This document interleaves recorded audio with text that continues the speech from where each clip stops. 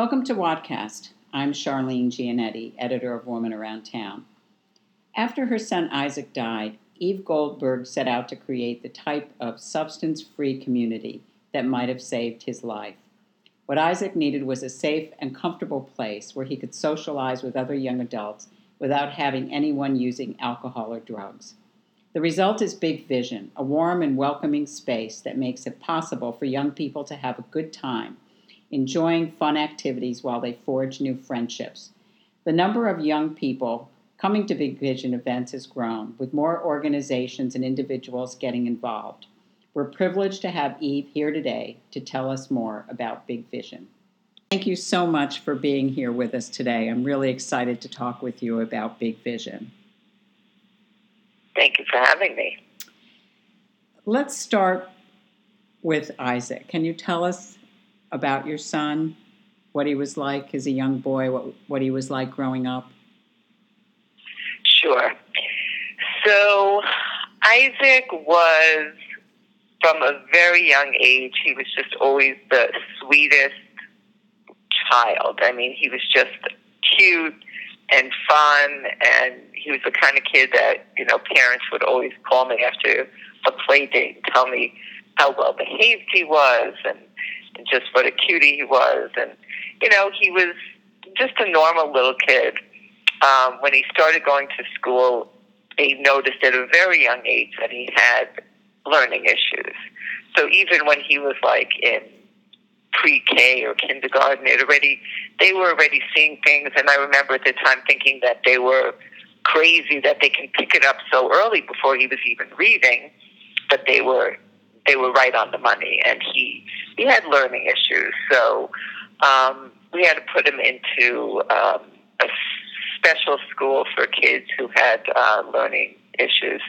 And it was always tough for him because we had to take him out of the school that he was in, where he had established friends, and he was, he always felt it made him a little bit insecure, and he always felt a little less than his other friends, So that he started having challenges, certain learning issues, and he had OCD, and he had just a lot of different little issues. But he was just a regular kid, very, very athletic, funny, sweet boy.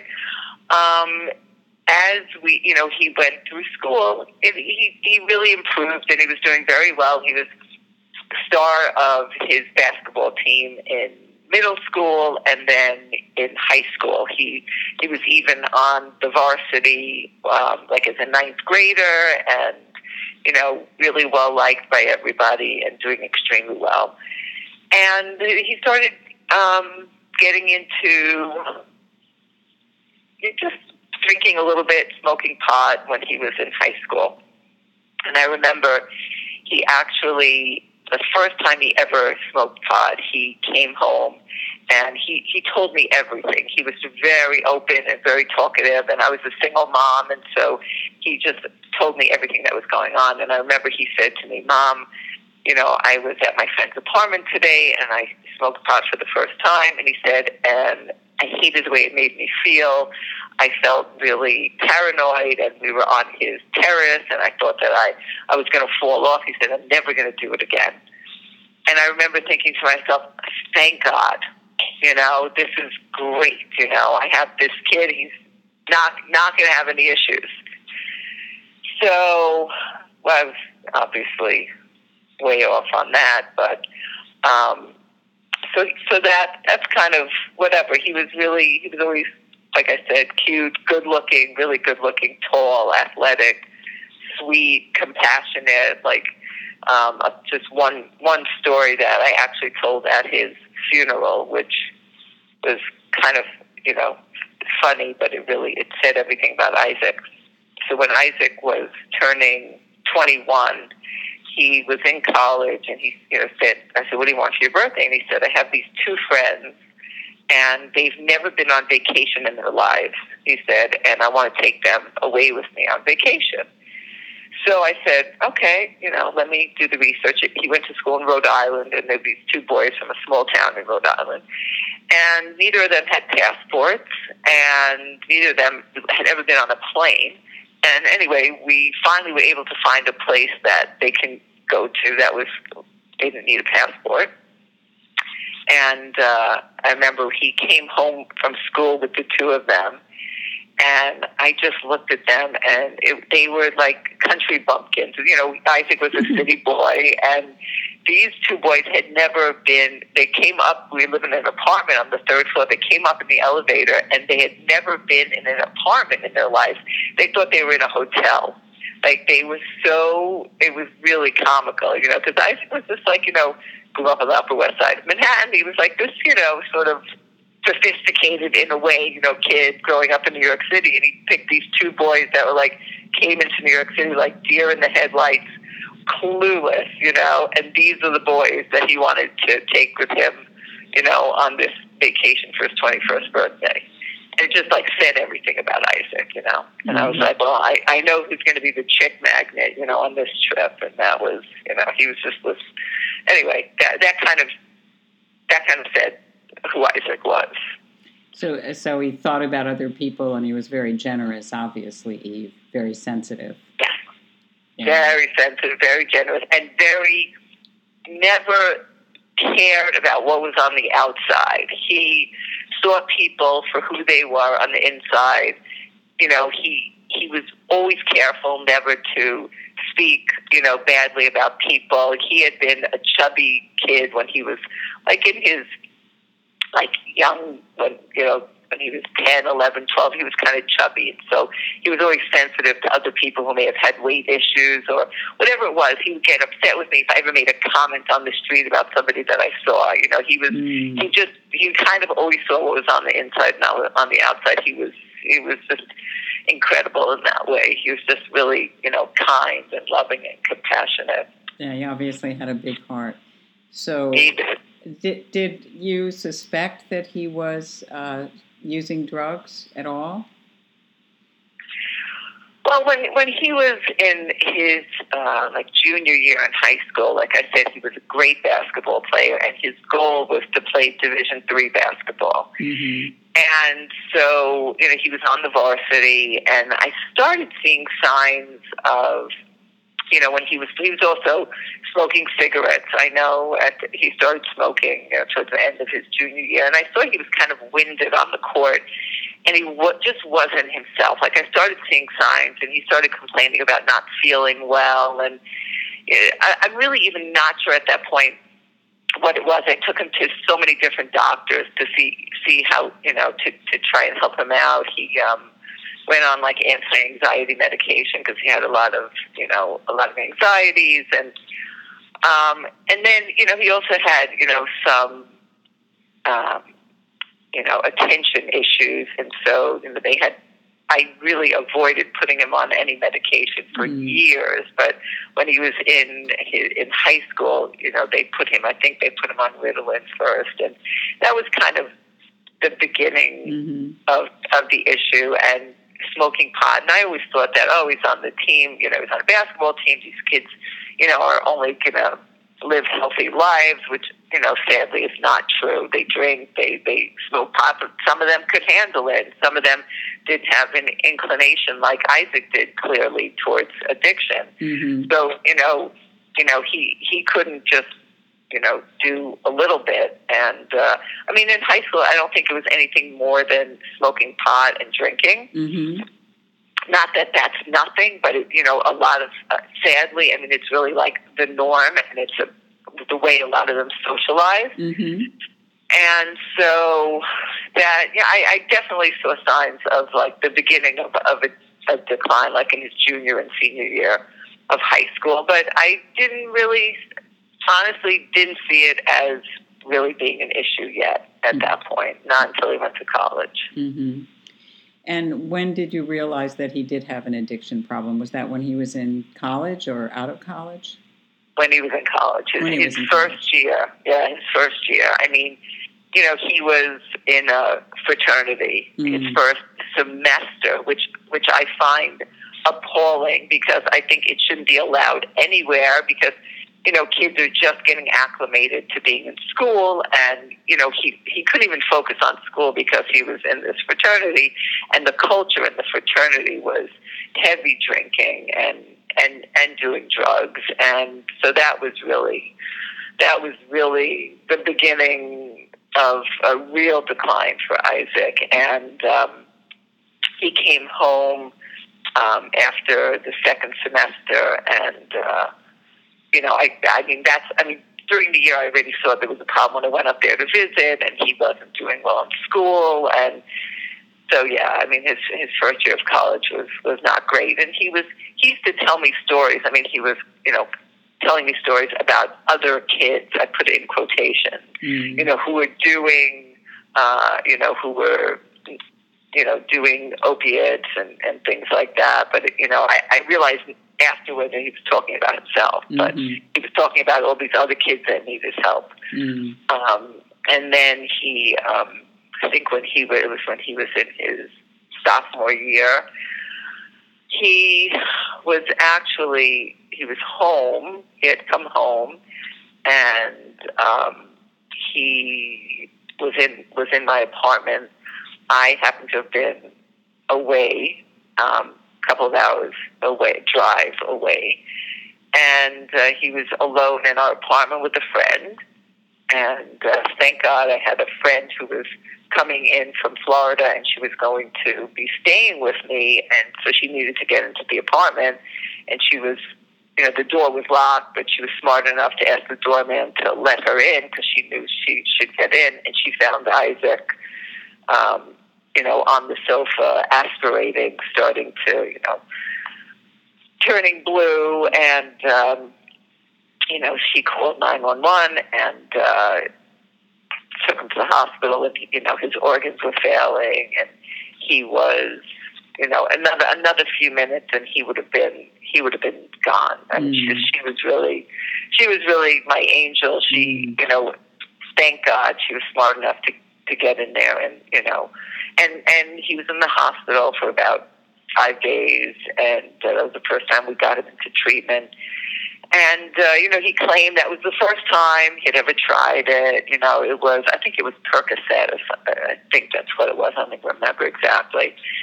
And he said that was really the first time, and he went to treatment and told this treatment center was 30 days or 28 days, and he needed to go back to school. It was in the summer. He was going back to school. That's what it was. And he told them he needed to get back to school. So they actually let him leave a couple of days early, and after just 26 days of treatment, they actually allowed him to go back to his fraternity. Oh, boy. I mean, it was, at the time, you know what? If I knew then what I know now, I would never have allowed that to happen. But they said he's not really an addict. He's got some issues, but he'll be fine. Yeah, he should go see a therapist there, and it was really insane when I think back on it. And 3 days after he went back to school, he called me up, cowering under his covers, saying, I got to get out of here. And, he had relapsed sort of immediately, which was no surprise because you go back to the same culture that you were in before. That's what's going to happen. So that was a nightmare. And he came back to New York, and then he went into an outpatient program, and he was really trying to work the steps, and ended up going back to school, and then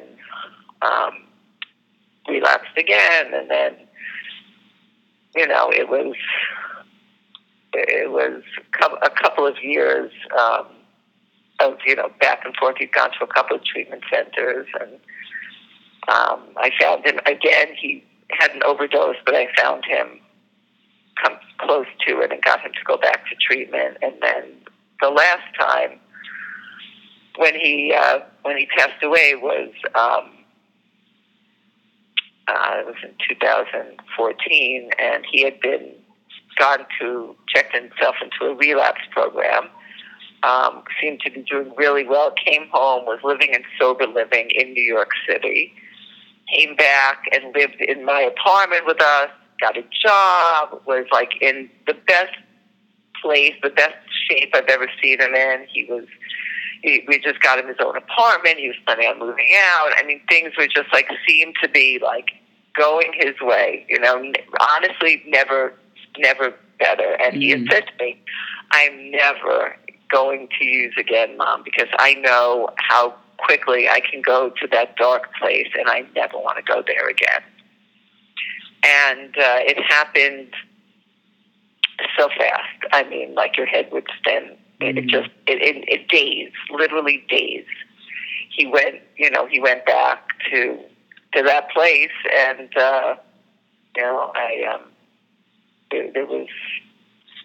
Well, I can go back and say, yeah, I think there were a million things I could have done, but you never know. I mean, I just had no clue that he, was really using to the level that he was using, because obviously, well, I mean, not obviously, but an addict, when they go back to using again, they're not going to get high from, one dose. They're going to need the same dosage of what they were taking when they were getting high before. And their body's just not used to it, So Isaac was, it just escalated very, very quickly. And I found him. It was one morning I was actually going to work out. He had not been feeling well the night before. Went to sleep early, and when I, passed by his room in the morning, I just heard a very strange sound. His breathing was very strange. And I went into his room and I found him unconscious, and he ended up in a coma for about 6 weeks.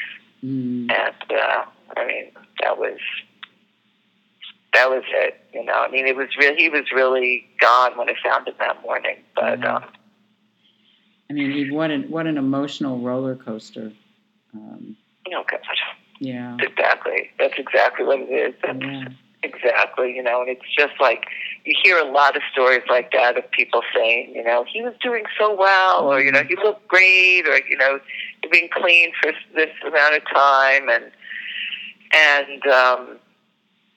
yeah, it was a shock. I mean, of course it was a shock, but, we had this, the doctors gave us literally a 1% chance that he was ever going to come out of it. And, so we had to try, and, so we had 6 weeks of absolute torture, being in a hospital every day, and just, hoping and praying he would wake up, and doing crazy things like, what I thought was crazy, he had a healing crystal in his hand. I put it in his hand, and, because someone sent it to me, and I was like, I'll try anything. Books under his pillow. I had rabbis, calling and giving these blessings. I was like, what? If people say miracles do happen, and you can hope, but then it gets so lucky. I mean, we've learned so much about these addictions now, and how, especially the opioids, how they change the brain chemistry, and why it's so difficult for people to quit. Oh, yeah. I mean, it's like one of the things we learned when we went to, Family Week, which I did a couple of times at different treatment centers, was that when you're talking to the addict when they're in the throes of their addiction, you're not even speaking to them. I remember we did this activity where we were we had to speak to, it was something like a doll almost, because it's you were speaking to the addiction. You're not speaking to your child anymore. That is not your child. And when Isaac was actually in the hospital, that first day, which I literally can't pass by that hospital. My husband always takes a different route. I can't even look at that place. It's such a trigger for me. Most hospitals are. But when we took him to the hospital, I had a cell phone, and I was able to unlock it. I figured out his password. I started listening to messages and reading his text messages. And I was like, that is not my son. I lived with him. And I'm reading these messages, and I'm like, it was like the devil had taken over his brain. It was crazy, it was just crazy. And I'm like, I saw him, I was looking at him, and he seemed to be normal, and yet what his brain was doing, what the addiction was doing to him, he was reaching out to people looking for drugs. And he had friends. I can't even blame these people. They were like, Isaac, I thought you don't do that anymore. And he's like, nah, just this one time. I can do it just this one time. I'm okay. And he was selling his stuff to get money for drugs. He was doing whatever he could, and lying. And just like, it was just like this other person. It wasn't him anymore. And it was, I sat there literally like at his bedside. I was so angry, so angry. I was like screaming at him the first day, like, why would you do this, and like thinking that this was him, that did this. And then like, realizing that it wasn't what he wanted. It wasn't intentional. He just couldn't help himself. His brain was hijacked. Yeah. Oh, wow. So did you feel along the way, I mean, you talked about the fraternity, but did you feel that peer pressure played a role in any of this? Oh, definitely. Mm-hmm. Oh, definitely. I mean, without a doubt, when he was in this fraternity, yes. 100% peer pressure. It wasn't like they knew he was in treatment. They knew he had just come back. Did anybody, say to him, you know what, Isaac, I'm here for you, I'll hang with you, we'll do something else, we'll do something sober, we won't just, sit here and get high in front of you all day. Right. No, they were all encouraging him, you can do it just once, big deal, it's not going to hurt you. And, I would say at the end, it wasn't peer pressure. But getting him into, drug use and all along, it was peer pressure, and it was not just peer pressure, it was just like society and the culture today is just, it's changed now. I mean, Isaac's going to be 5 years in January since he passed away, which I can't even wrap my head around that because it feels like he's still coming home. But today there's more discussion about people, about, opioids and about addiction and about recovery. There's more discussion. There are concerts and walks and marches and just conversation even in government about it. 5 years ago, it wasn't like that. Right. There was so much shame. Yeah. And, you couldn't talk about it, and there wasn't that much information about it. I just feel like even today it might have been easier for Isaac, because there would be more opportunities. There was no opportunity for him to find a way to socialize, without doing drugs and drinking. It was this. I mean, certainly, Eve, you founded one of those organizations that would have given Isaac a safe place, right? Big Vision. So tell us how you came up with the idea and when you launched it. Right. So when Isaac passed away, we're traditional Jews, and so we do 7 days of mourning called the Shiva. So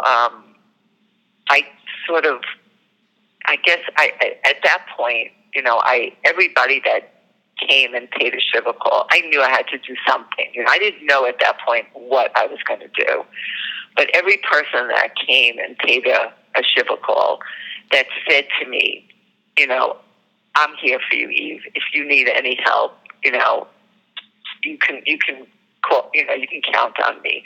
And there were people who came who had lost children, others who were just friends of mine, let's say I used to go to an Al-Anon meeting, and they were my friends from Al-Anon, and they were a great support for me. And I told everybody that came, I'm going to do something. I don't know what, but I'm going to do something. And when I would go to sleep at night, I would write down the names of all these people who said they would be there for me and they would help. And I never in my life had done anything like that. I've always been very charitable. I've always helped other people. I've never asked people to do anything for me. And a couple of weeks later, very shortly, maybe 2 weeks later, I woke up and I said to my husband, I said, I have my big idea.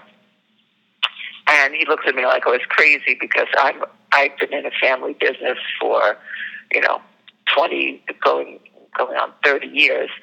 And I didn't really need a big idea. But I said, I want to do something, in Isaac's memory. I want to do something to make meaning out of his life and his passing. And so I just said, I want to open this clubhouse. I want to open, I know Isaac, one of his many struggles, or one of his biggest struggles, was really finding a way to live a sober life. Because all of his friends got high, and, that was his network, that was his social life. And as it is for most people, I mean, not just young adults, not, just kids, and everybody. I mean, wherever you go, whatever party you go to, what's the first thing you're asked when you walk into the room? What would you like to drink? Exactly. Yes. It's just like the norm. You go to whatever, someone's house or, any function. And so that really spoke to me, is that him, he loved to exercise. So exercise for him was his way of staying sober when he was able to stay sober. It wasn't enough to sustain him. I mean, he would go to play basketball at 9 o'clock at night, all the times when he would be socializing. He would go, he would, do boot camp. He would do everything, run the stairs in our building. Like, he would, that really worked for him. So one of the things I wanted to do was open kind of a clubhouse, but also like a place where there would be, a great gym, basketball courts, because that was his passion, ways for, these young adults to find out what their passions are, maybe train to become, personal trainers or nutritionists or any kind of exercise instructor.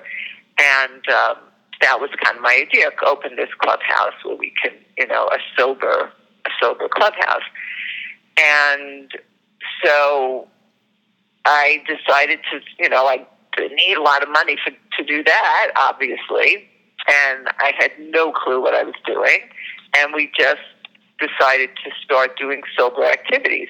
It started out, actually the original concept was a basketball tournament.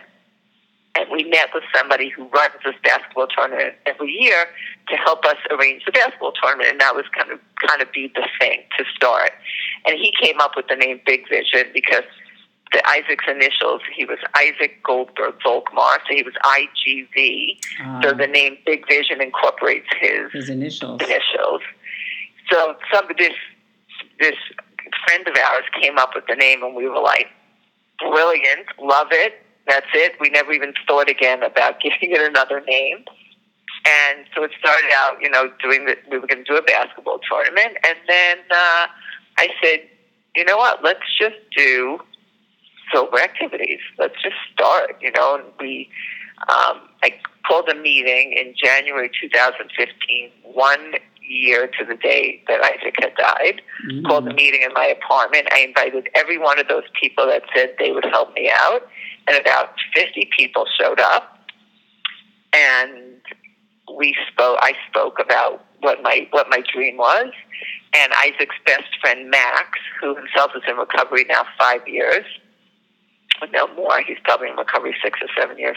Anyway, Max got up and spoke, and he helped me create Big Vision. I mean, he was really the sort of the guiding force of telling me what he thought would work, because he's a young adult in recovery, which is what our audience is. And so got together, we created a bunch of committees and decided we were going to do this, and, formed the 501c3, and then just started doing sober activities. And the very first one I did was go-karting, indoor go-karting, because I have a friend who owns RPM Raceway, which is indoor go-karting, and she said to me part of her give back when she started this company was, to help, organizations. And she said, I always wanted to do something for you when Isaac passed away, but I never knew what to do. She goes, this is what I'm going to do for you.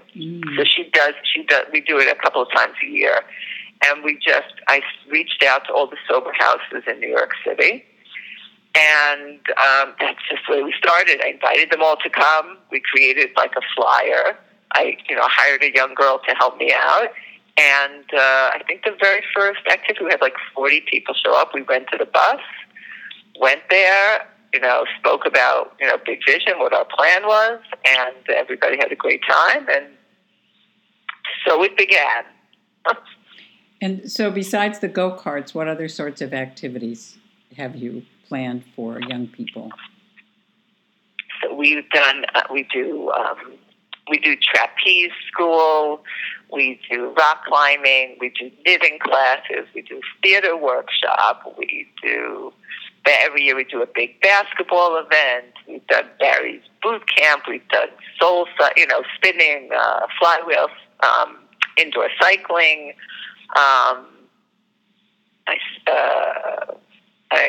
there are many others that gives you just an example. Yeah, that's just incredible. We do bowling, we do hikes, we've done ski trips, we do ice skating. Like, you name it, we do it. Laser tag. Like, we ask them, like, what would you like, Well, laser tag? Okay, we do laser tag. So why not? We book it, we get, can bring a certain amount of people, and we always fill up. The more active it is, except funny enough, like the really active ones, like go-karting, everybody loves. Mm-hmm. Laser tag, everybody loves. Knitting has become very popular. It's so incredible. It's amazing. I started knitting because my mom, I know how to knit. Mm-hmm. My mom taught me how to knit when I was a kid, and she makes these hooded baby blankets. Every time someone has a baby, my mom makes these hooded baby blankets. Oh. So my initial idea was, we'll teach people how to knit, and we'll donate these, or not donate them, we'll sell them and raise money for Big Vision. Mm-hmm. So that was a little bit ambitious, because you have to learn how to knit a very basic, something before you can do a blanket. Right. So, but regardless, it's just become like a very popular event. We do it once a month, and we get male, female. They love it. But both of them, we can get. Sometimes we have 6, 7 people. Sometimes we have 15. Mm-hmm. We have a fabulous instructor, this woman Lori Kimmelsteele, who does it for us, and she's incredible and patient, and really teaches them like the benefits of knitting. Talked a lot about it, and it's cathartic. I mean, at a certain point, like, once people learn how to knit, and it doesn't take long. She teaches them in a couple of minutes, and then the room just goes quiet. And it's like everybody's just focused on their knitting, and then they go back, whether it's Sober Living or wherever they are, they come back and tell us stories. They're on the train, they're knitting, they're flying, they're knitting. It's just like it's amazing, and they start out making something for themselves, because Lori believes before you give someone a gift, do something for yourself. So she teaches them to make a very simple knitted bracelet, which is really cool. Mm-hmm. And, so that's become kind of a regular activity. I never imagined that it would become so popular, but it's wonderful. Great. So, Eve, having a safe space where young people can come together is important, but you obviously can't fill up all the hours of the day. So do you have outreach? Do you keep in touch with the young people that come regularly to your group? Yes, we do. So right now we pretty much do one activity a week. Okay. So like I said, we do knitting once a month, and then we do, and some of the activities we'll do, like for instance, this month we're doing this walk, which is not a specific, we're part of a much bigger walk that Shatterproof is doing. Mm-hmm. So we but we get a group of people to go, and so, we don't care if it's an activity that is promoting recovery, a sober activity, we will, do it with somebody else, and we'll promote other sober activities around New York City, because it's not just about, there's no ego here, it's not just about us. We just want to help people live a sober lifestyle, so they could probably fill up their week with all the, maybe not their week, but a lot of days with all these different sober events that are going on around New York City. but we do keep in touch with them. We every time we have an event, we create a flyer. We send it out to everybody. We text them. We email them. We also send it to all the recovery houses, the sober houses in and around New York City, the outpatient programs, and they'll post it. There's a place in New York City that called Center for Motivation and Change, which is a great place, and they post all of our activities. So if you're sitting in the waiting room or you're in your therapist's office, you'll see the flyer there. So certain treatment centers, when their clients leave and they're coming to New York City, they'll give them one of our postcards so they know about us. So we try and stay in touch with them. We're very active on social media so they can follow us, and we, tell them about our events, and we post, inspirational messages on a regular basis.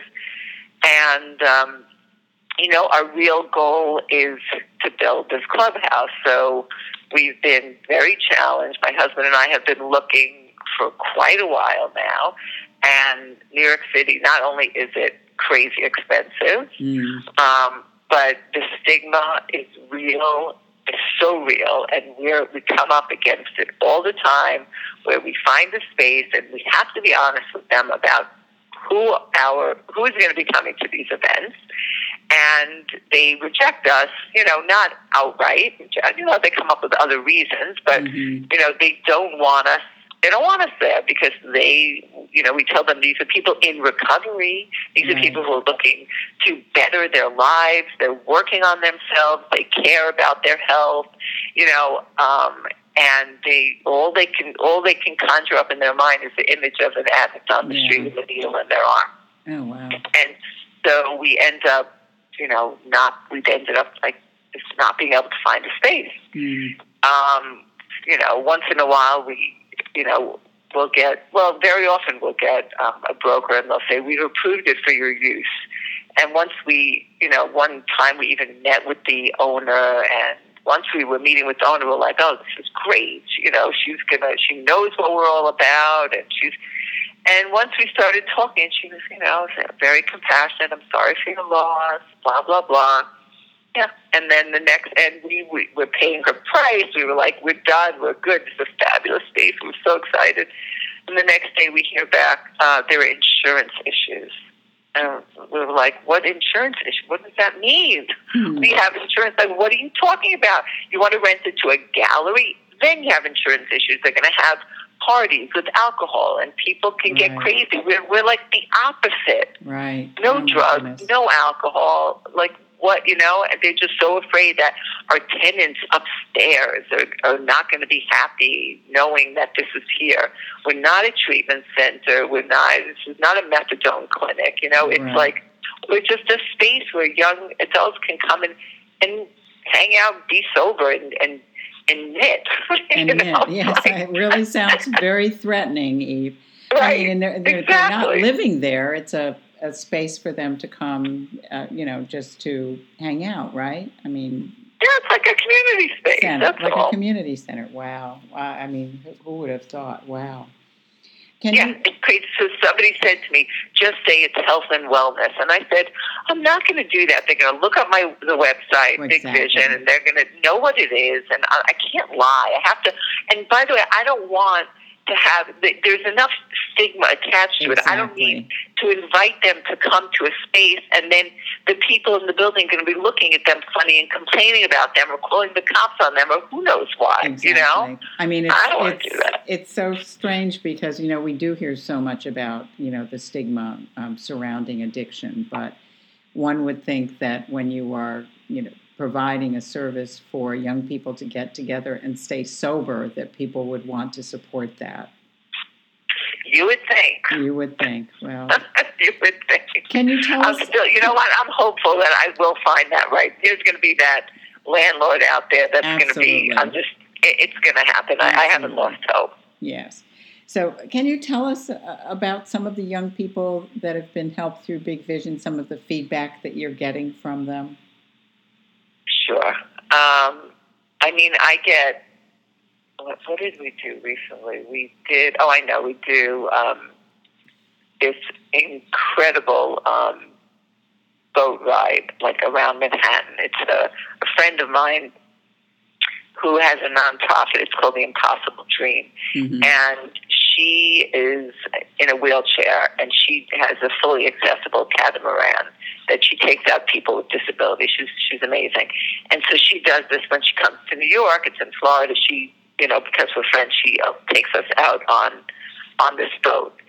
And it's funny because, like, Bacardi is one of their sponsors. It's on the outside of the boat. And normally when they have these events, they have alcohol and, right. whatever. It's a party, but, we come on the boat and she makes sure there's no alcohol, and we just do this sober boat ride. And it's like we do it at sunset, and it's fabulous. I mean, it's dreamy. I can't even tell you. It's really incredible, an incredible trip, because the craziness of the city is all around you, and yet you're on this boat on the water on the Hudson, going around Brooklyn, and oh wow, it's incredible. And so just recently, I mean, there was this one girl who came on the boat. She is living in one of these therapeutic communities downtown Manhattan, and she just said to me, like, I couldn't have worded it better, It's like she just came to me and she said, I have to tell you, she said, I can't remember the last time that I smiled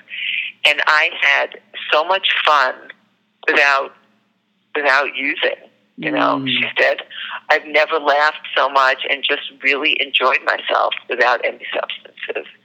And I was like, that's like, you're my poster child, that's it, and that's what it's all about. And it's true because, normally if you were like invited on a boat like that, there was some party, there would be alcohol, and even if alcohol is not your issue and it's opiates or something else, they can't use anything. They're not drinking, you know what I'm saying? Maybe they're not, it's still a trigger, and so, that, and then, listen, it's a mix. Sadly, there are times where, we have someone who's coming regularly and then I don't see them and, we find out they relapse. Mm-hmm. I've had, two people that came to our events. One moved back to Florida, one moved back to New Hampshire, and both passed away, overdosed. And I got a call from the mother of this one girl who I adored, who died of an overdose, and the mother called me up. I was like, how would she even know who I am? And she said, Casey used to talk about you all the time. Mm. And she said how much it helped her, and she wanted to start a Big Vision here. Mm. And this woman put us in her will so that when she passes away, her money will go to Big Vision. Wow. Oh, my gosh. Yeah, it was unbelievable. I mean, and this touching poor woman, many lives. It's unbelievable. We try. Is it? I mean, Go ahead. No. I was going to say that this poor woman lost 2 children to heroin overdoses. Oh, so, wow. There's always somebody worse off than you are. We'll say that much. But so sad. Is it emotional for you at times? And how do you handle that? Yes, it's emotional for me, but the most emotional thing for me one time was, in all these events, we probably had 50, 60 events at this point. We had one time where someone showed up under the influence, and we were go-karting, and they pulled him off the track because they saw he was driving erratically, and I saw right away that he had been drinking, so I pulled him away. I took him outside, got him away from everybody. And I spent, about an hour with him, giving him coffee, talking to him. And that was the hardest thing for me because I felt like I was talking to Isaac, and then I was like, guys, I'm not doing this again. Someone else will do that. I can't, it was just, that was too much for me. And, but I get emotional, but it helps me so much because, I feel like I'm doing something in Isaac's name, and I know, I always sort of picture Isaac being there with us at these events, and I know he would have loved, hanging out with these kids, and he'd be making them laugh because he was very funny, Isaac, and they would have loved him, and, he would have fit in perfectly. And I feel like I'm kind of continuing his work, because when Isaac, at the end, when Isaac passed away, we had a group of kids from the last sober house he had lived in. They came and paid a shiva call together, and they made it. It was just them, and it was like, for them, it was a meeting. Like, their counselor said, they need this, and they all came and they talked about Isaac, and so many of them said how much Isaac had helped them, stay on a good track. Mm-hmm. Couldn't help himself, but he always was looking to help other people. So I feel like, he's looking over my shoulder and helping us, and I think he would have been really proud, and it would have been a great thing for him. So I somehow, whatever, I get emotional. I get emotional a lot, privately. Also, that's just the way I'm built. I'm not whatever. I don't show it on the outside so much. Well, Eve, I'm sure that Isaac would be so proud of you, and such an amazing thing that you're doing in the midst of this crisis, which still is ongoing, and there are still so many people who can benefit, so many young people who can benefit from coming to your events and being encouraged by the other people there. I know you've probably been approached by people in other cities and towns around the country wanting to know how they can set up a big vision. Have you had many inquiries? Oh, I've had people call me saying they want to. Yeah, mm-hmm. In many places I've had that. And I pretty much tell them, do what I did. Very simple. Right. Just create some sober activities and reach out to, whoever you can, and start talking about it. And, even at AA meetings, Al-Anon meetings, whatever it is, just, starting to get the word out there. Mm-hmm. And, there's definitely more, I'm seeing, more people who are starting, to do this all over the country, because it's so needed. I mean, unfortunately, we're not going to change the culture. Right. But we have to create safe places for people to go, and we have to, it would be nice to be able to change the culture so that not everything, what makes me crazy, like every sporting event, every commercial, whatever, everything, it's all about beer, and it's all about drinking and partying, and you just see it everywhere. And it's like, I always think about Isaac, I just always think, would Isaac be comfortable coming here? Mm-hmm. Would this be, could he come to my, birthday party, let's say, or whatever it is, the challenges are, I remember trying just to go out to dinner with Isaac one night, and it took us an hour of walking till we found a restaurant that, didn't have a big bar scene where he felt comfortable. This is when he was early in his recovery. Yeah. So, I would like to, change the culture a little bit, just make as many people aware that,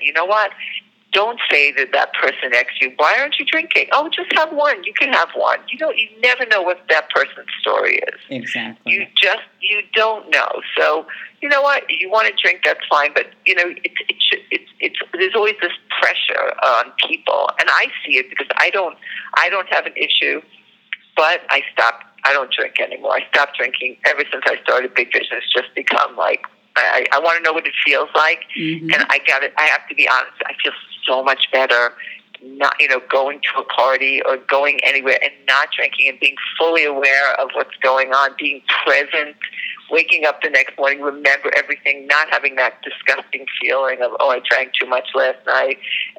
And it's just, there's something beautiful about that, of always being present. Yes. And that's really what it's about. It's like we take drugs, we drink so that we don't feel, and so that we can escape. And it's like, but we need to be more present, and that's just a big part of it. Right. Well, changing the culture usually involves taking one step at a time, and you've made a big step with Big Vision. So thank you so much for talking with us today. And we will put links at the end of the podcast. The website is Big Vision NYC. Is that the website? Yes. So people can go there, sign up, get your invitations to your events, and keep up on what you're doing. Donate, doing whatever they can to do to help this effort along. So, thank you again. I'm Charlene Gianetti, editor of Woman Around Town, and we've been speaking with Eve Goldberg from Big Vision. Thank you so much. By the way, it's bigvision.nyc. Just want to say that. Okay, bigvision.nyc. Thank you. Okay. Okay. Thank you so much, Charlene. Okay. I appreciate it. Thank you. All right. Take